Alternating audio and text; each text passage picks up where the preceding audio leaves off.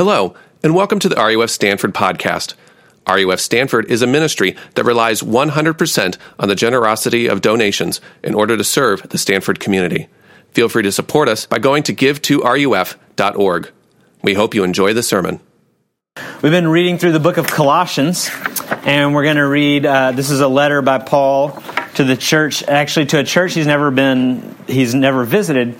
And the verses we're going to read are actually pretty famous in Paul's kind of literature because in the middle of a letter, he just breaks out into poetry. And you feel his kind of heart elevate and him get excited about who Jesus is. So that's what we're going to read, and then we'll consider it. So this is from Colossians 1:15 through 23. Speaking about Jesus Christ, He is the image of the invisible God, the firstborn of all creation. For by Him all things were created in heaven and earth, visible and invisible, whether thrones or dominions or rulers or authorities. All things were created through Him and for Him. And He is before all things, and in Him all things hold together.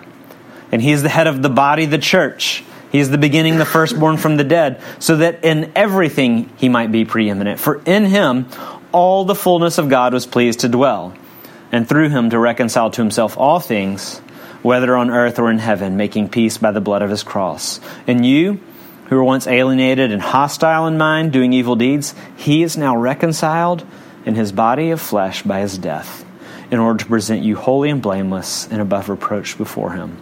If indeed you continue in the faith, stable and steadfast, not shifting from the hope of the gospel that you heard, which has been proclaimed in all of creation under heaven, of which I, Paul, became a minister. Grass withers and the flowers fade, but the word of God stands forever. Let's pray.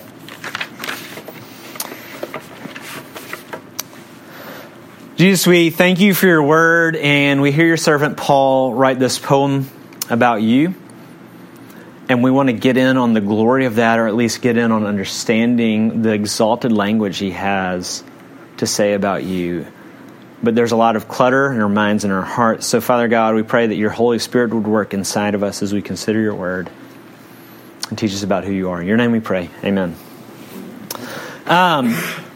When we moved here 7 years ago, I had a good friend who worked at Facebook and invited me over there for lunch early on, right when we moved here.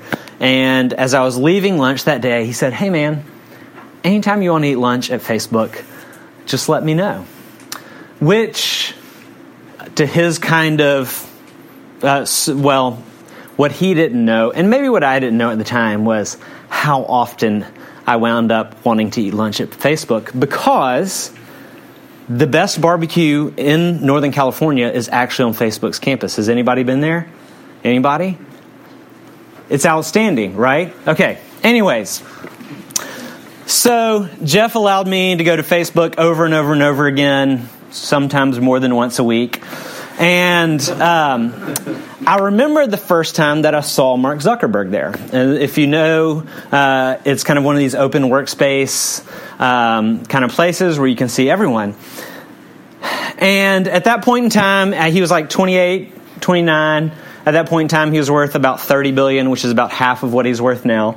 Nonetheless, his place and culture and on a kind of a global scale was just as significant as it is today. But here's what Jeff just pointed him out to me. He was like not this far away from me and Andrew. And this is what I remember about laying eyes on Mark Zuckerberg for the first time. And it was namely that I didn't notice him at all. That he was 15 feet away, and he was wearing jeans and a t-shirt and New Balance shoes. He didn't even have shoes as cool as my new shoes, right? You'd at least expect something like that. I just want to draw attention to my new shoes. He just looked like an unkempt 29-year-old coder. He didn't look like someone that had $30 billion and is one of the most influential people directing global culture and communication. And so here's the question. Because I had no capacity, didn't have the right lens or the understanding to recognize supremacy and power, did that mean he didn't have supremacy and power? No.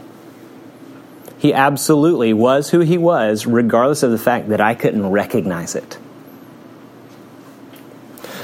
Paul, in his poem exalting Jesus, is helping us recalibrate our ability to perceive supremacy and power.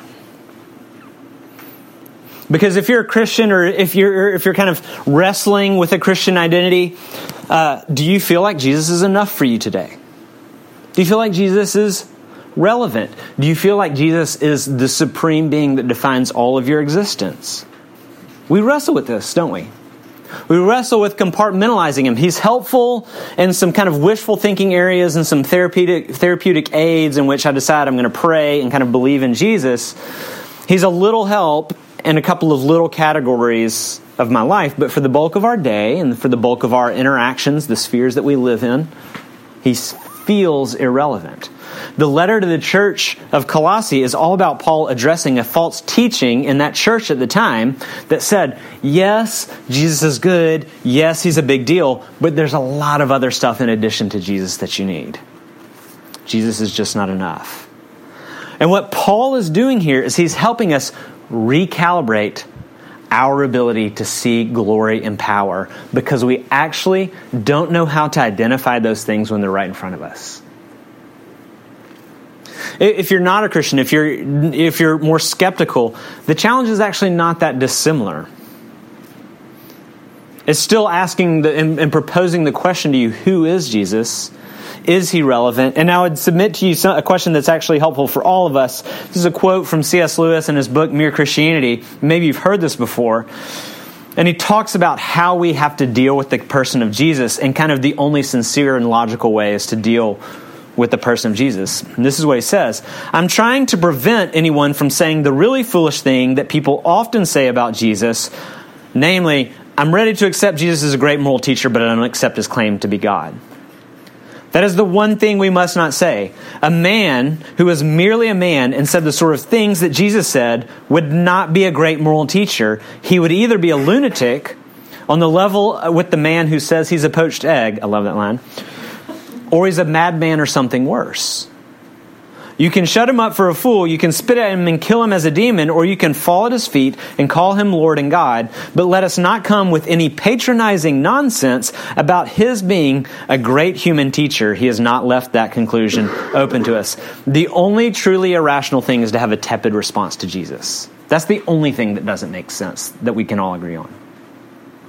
So what I want to talk about tonight, 2 points, is talk about the way talk about the way Paul talks about Jesus' power and how he uses it. His power and his purpose.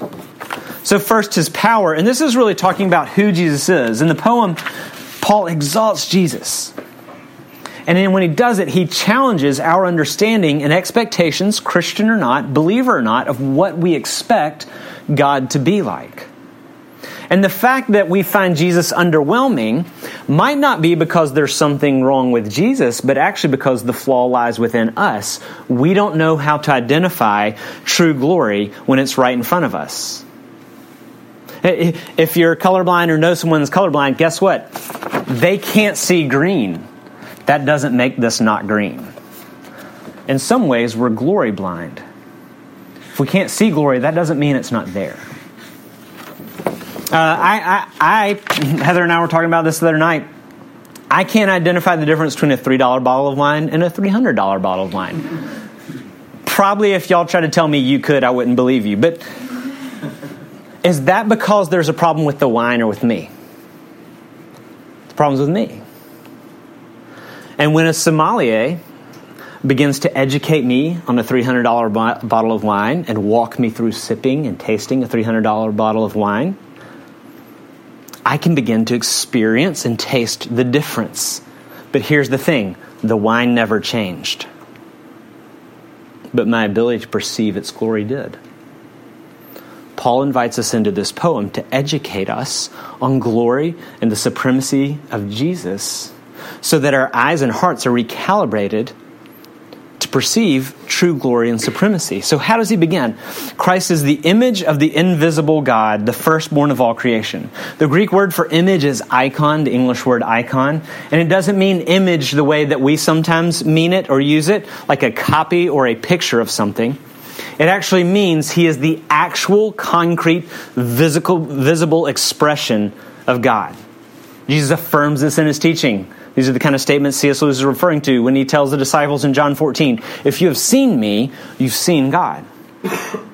The way that you actually lay eyes on or consider the character of the invisible God is to look at Jesus. Paul says in verse 19, in Jesus, all the fullness of God was pleased to dwell. Not some or some things like God or some characteristics similar to God, but he says all the fullness of God is in Jesus.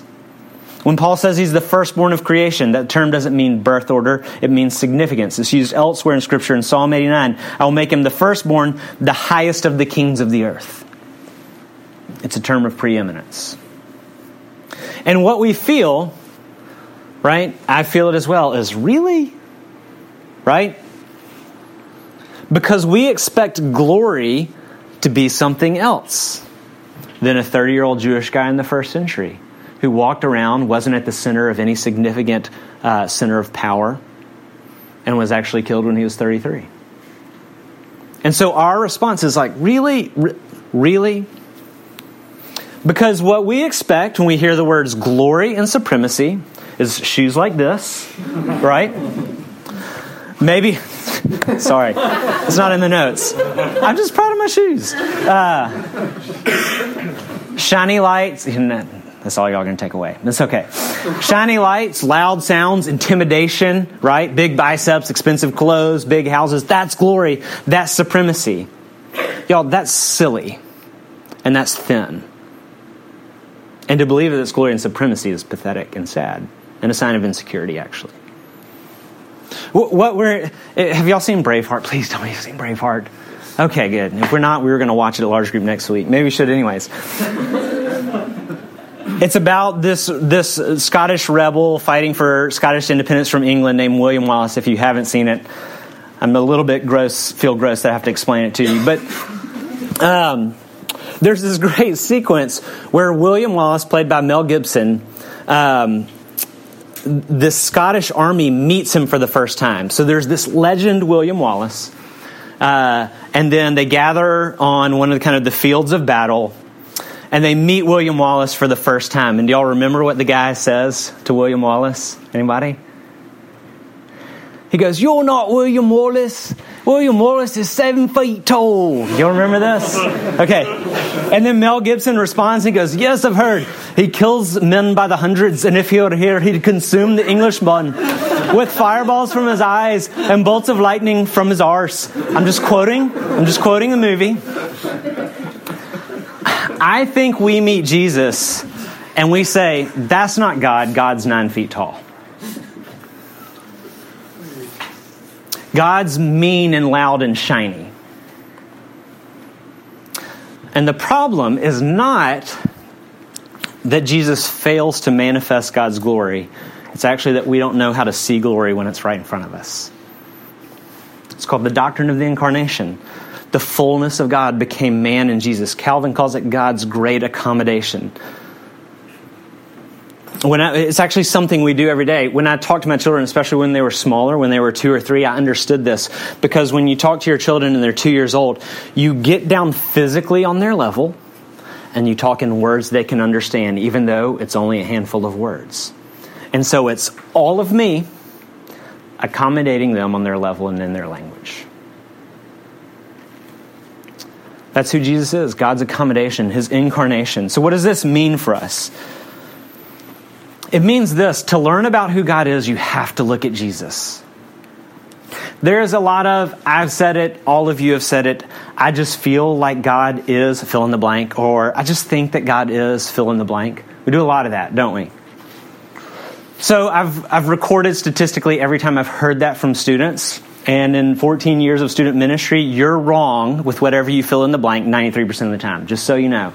And if you think, that's really funny, everybody does that but not me, then you're actually wrong 98% of the time. So those are not real stats, but you get my point.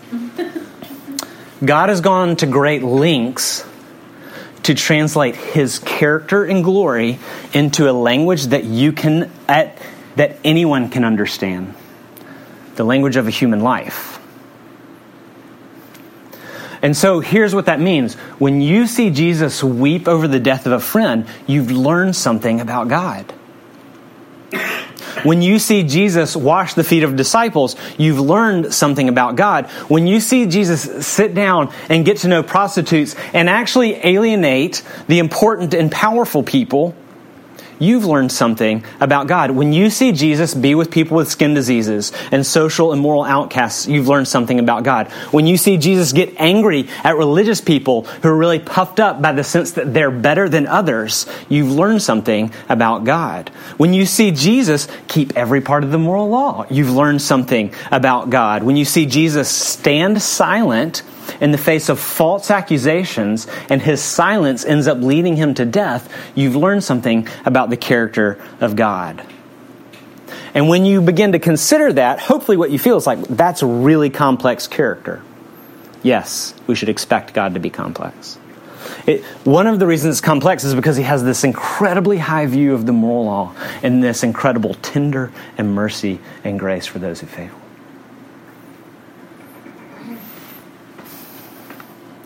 The reality is that what's overwhelming about God is actually has nothing to do with how harsh we think God is. What's overwhelming about God is how tender he is. That's the hardest thing to believe. Because we foolishly think, okay, so people are nice, but God's really harsh. That's our first instinct. I'm nice, my friends are nice, but the God of the Bible is really, really harsh. Read the Gospels. It's the exact opposite. If you actually read them and then be honest about yourself, you'll find out it's actually his tenderness and mercy that offends you. The far more rational, the far more reasonable objection to the Christian God is that he's too good. No God would ever behave this way. No God would ever wash the feet of his friends. No God would ever spend all of his time with people with skin diseases. No God would go and hope to restore prostitutes. That doesn't make sense. Because we actually don't understand what real glory is. And we don't understand what real goodness is. Because he's far more glorious and far more good. Jesus teaches about who God is. One of the things that means is that he's the creator. This is Paul's next words. By him, all things were created in heaven and on earth, visible and invisible, whether thrones or dominions or rulers or authorities. All things were created through him and for him. He is before all things, and in him all things hold together. He's the creator and sustainer of all things. What's happening right here, if you're like, man, that's interesting stuff to think about, but that's all abstract. Paul gets really concrete right here, doesn't he? He makes God and Jesus really concrete right here. God's no longer an abstract idea in our heads of a cosmic distant grandfather that we hope hears the words we say to the corner of our bedroom. He's no longer abstract. Here's why. This is the way Abraham Kuyper, an old Dutch theologian, said it. There is not a square inch in the whole domain of our human existence over which Christ, who is sovereign over all, does not cry, mine.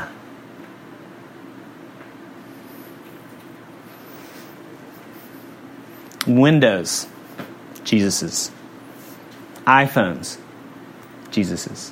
Your jeans, Jesus's. The Grand Canyon, it's his. Fingernails, his. Hospitals, the Himalayas, the White House, the 49ers, Google, your dorm, burritos, North Korea, your books, the Pi-Fi house, your brain, the quad, the past, the present, the future. It's all his. God got really concrete all of a sudden, didn't he? We used to ask our girls when they were little, we said, try to touch or name something that doesn't belong to Jesus. And it was a fun game to play because they couldn't come up with anything. If you're not a Christian and you're thinking, I'm not sure that God exists, and that's something I'm thinking about, this actually might be the one theological truth that you've already personally actually experienced, actually existentially encountered. And this is what I mean by that, because if you've ever stood in Yosemite Valley or on the edge of the Pacific Ocean, or at the top of a mountain, or stared into a clear night sky, and you felt this thing called gratitude. Not just awe. Awe is one thing. But you felt this thing called gratitude. Gratitude is an interpersonal feeling. That means you actually can only experience if there's someone to be grateful to. You felt gratitude because you're experiencing Jesus sharing the beauty of his world with you. What does it mean for us then that he's our creator and sustainer? It means that he's our ultimate authority. The one who has the final word over you, the one who actually does have a right to have say over everything you touch and use, both within you and outside of you. The world is made by him and for him. He's the final authority over all of our life. And listen, this is good news, right? Oh, authority of Jesus, authority of God. Maybe you buckle at that at first, but listen, wait for a second. First of all, we all submit to an authority. Secondly, Jesus hates when people misuse authority. He confronts religious leaders for doing it, for lording it over the people and laying burdens on them, for leading and motivating people with fear and judgment. Stanford is an authority you submit to. Here's my question. Does it motivate with fear, or does it motivate you with freedom and love? Your parents, your friends, your authority is the thing that you fear to disobey or disappoint. Everybody's got one or many. And you may think, not me, I am my own authority. And you know what? That might be the worst place to be. I don't want to be my own authority because I think for most of us, your experience is probably similar to mine. I think I'm meaner to me than anyone else is. And we've all stared in either your metaphorical or allegorical mirror, or maybe your physical mirror, and you've spoken authoritative words to yourself. Fat, ugly, failure, loser, no one likes you, hypocrite, reject. We've all gotten those words from our own authoritative voice. We need a better authority than even ourselves. It is good news that Jesus has the final word over us. He's over all rulers and all schools and all bosses and all friend groups and even your own voice.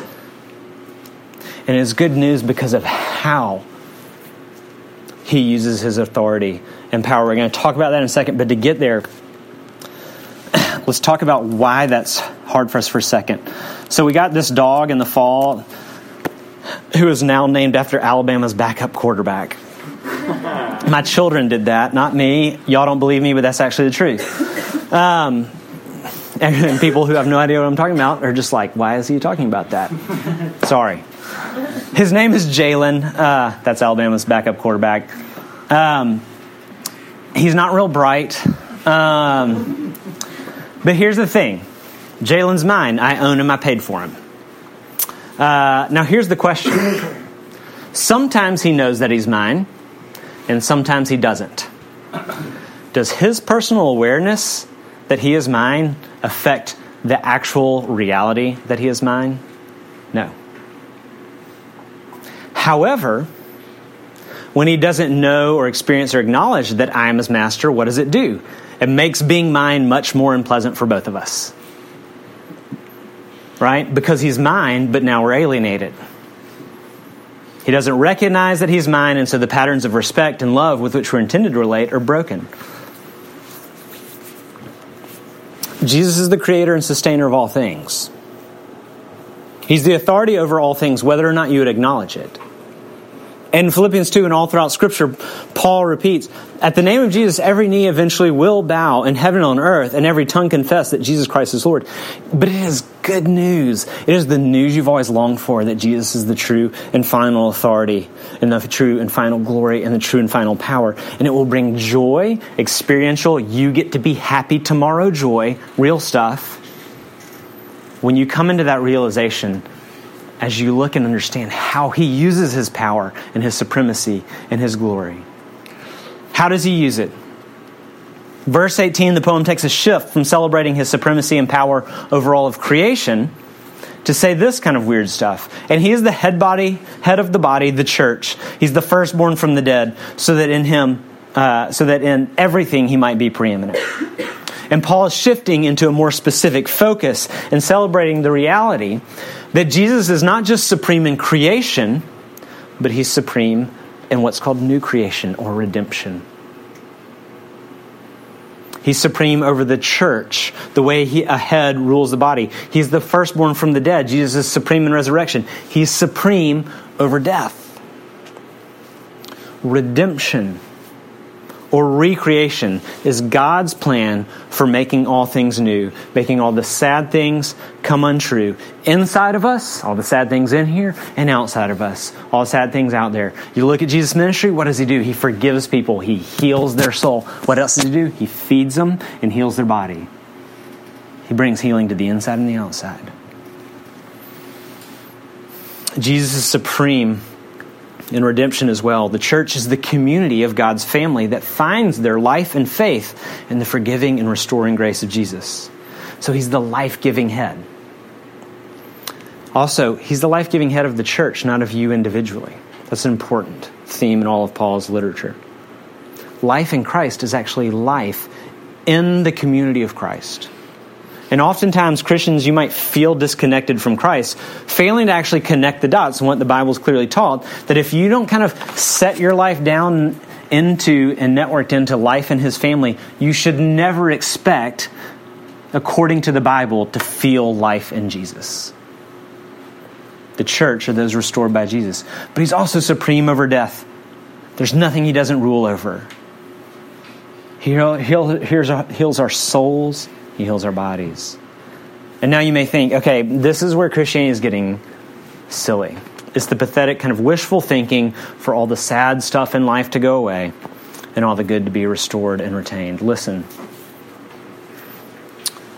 Christian or not, the base note that sits at the deepest level of all of your motivations, the thing which everyone in this room, regardless of where you are in your spiritual process or your place in life, the thing that all of us are after, because it's the thing that every human that's ever lived has been after with every fiber and minute of our existence, is getting rid of what we think is the bad and restoring and preserving what we think is the good. That's what we're all after. You can process every decision you've made through that. But this is the trouble. Because our hearts are twisted, we try to do it in all sorts of ways that don't work. So we try to drink that reality in existence, or work that reality in existence, or moralize that reality in existence, or legislate it into existence, or exclude people, or numb, or justify, or buy our way out of the sad and into the good. G.K. Chesterton said this: every man who knocks on the door of a brothel is looking for God. Every PhD class, every CS class, every hope in a grade, every delightful meal, every bid, every job offer, every expression of anger. See, these are good and bad things. Every post or like or comment, every study session, every article of clothing you put on and take off. We are all using every ounce of all the power we have to try to make the sad things of our life get away from us and acquire, restore, and retain the good things. We want the power to do it, or we want to be close to someone who has the power to do it. Look at what Jesus does with his power. He makes peace by the blood of his cross. Peace is the biblical word for that longing. That for what everyone's heart has always been searching for. We keep thinking that we can bring ourselves peace by exercising our power, the power that you have. You have willpower. You have technological power. You have intellectual power. You have potential, future power, financial power, political power, moral power, sexual power to get peace. But the problem is twofold. First of all, we don't have enough power. But actually, the even deeper problem is that we use all of our power in the pursuit of me. My happiness. And because all of us are using all of our power in the pursuit of ourselves individually and for our happiness, that's actually the origin of all the sad. And the sad can't go away until that changes. Your fundamental allegiance is to you. My fundamental allegiance is to me.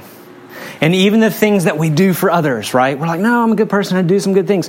Even the things we do for others are loaded with a calculation about how we personally benefit, and I can prove it to you right now. Would you go on a service trip if someone told you, hey, it would be really, really helpful for these people, but it will not be rewarding for you at all? You wouldn't go. We have to be told it's going to be rewarding. You know, you can help people and not be rewarding, but we won't do it because even our altruism is really just about us too. All of our good is self-absorbed, so actually none of it's good.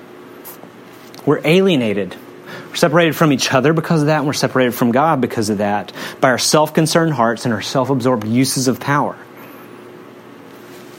Here's how Jesus uses his power. He uses it that even while we are enemies with him, alienated from him, hostile in mind, he gives up his power doing the one thing none of us would ever do, the one thing that is completely counterintuitive. He reconciles us to God by his death for the purpose of presenting you holy and blameless and above reproach for him. Here's what we would have expected, and here's what I think we still expect from God. We actually expect him to be like us. And that's actually why it's so hard to comprehend the glory and the goodness of Jesus. It's actually not because he's irrelevant. It's because he uses his power in such a counterintuitive way. He's so good that we actually can't get our minds around it because no one expects mercy. And maybe if you're thinking, oh, maybe I expect mercy a little bit, no one expects mercy to enemies.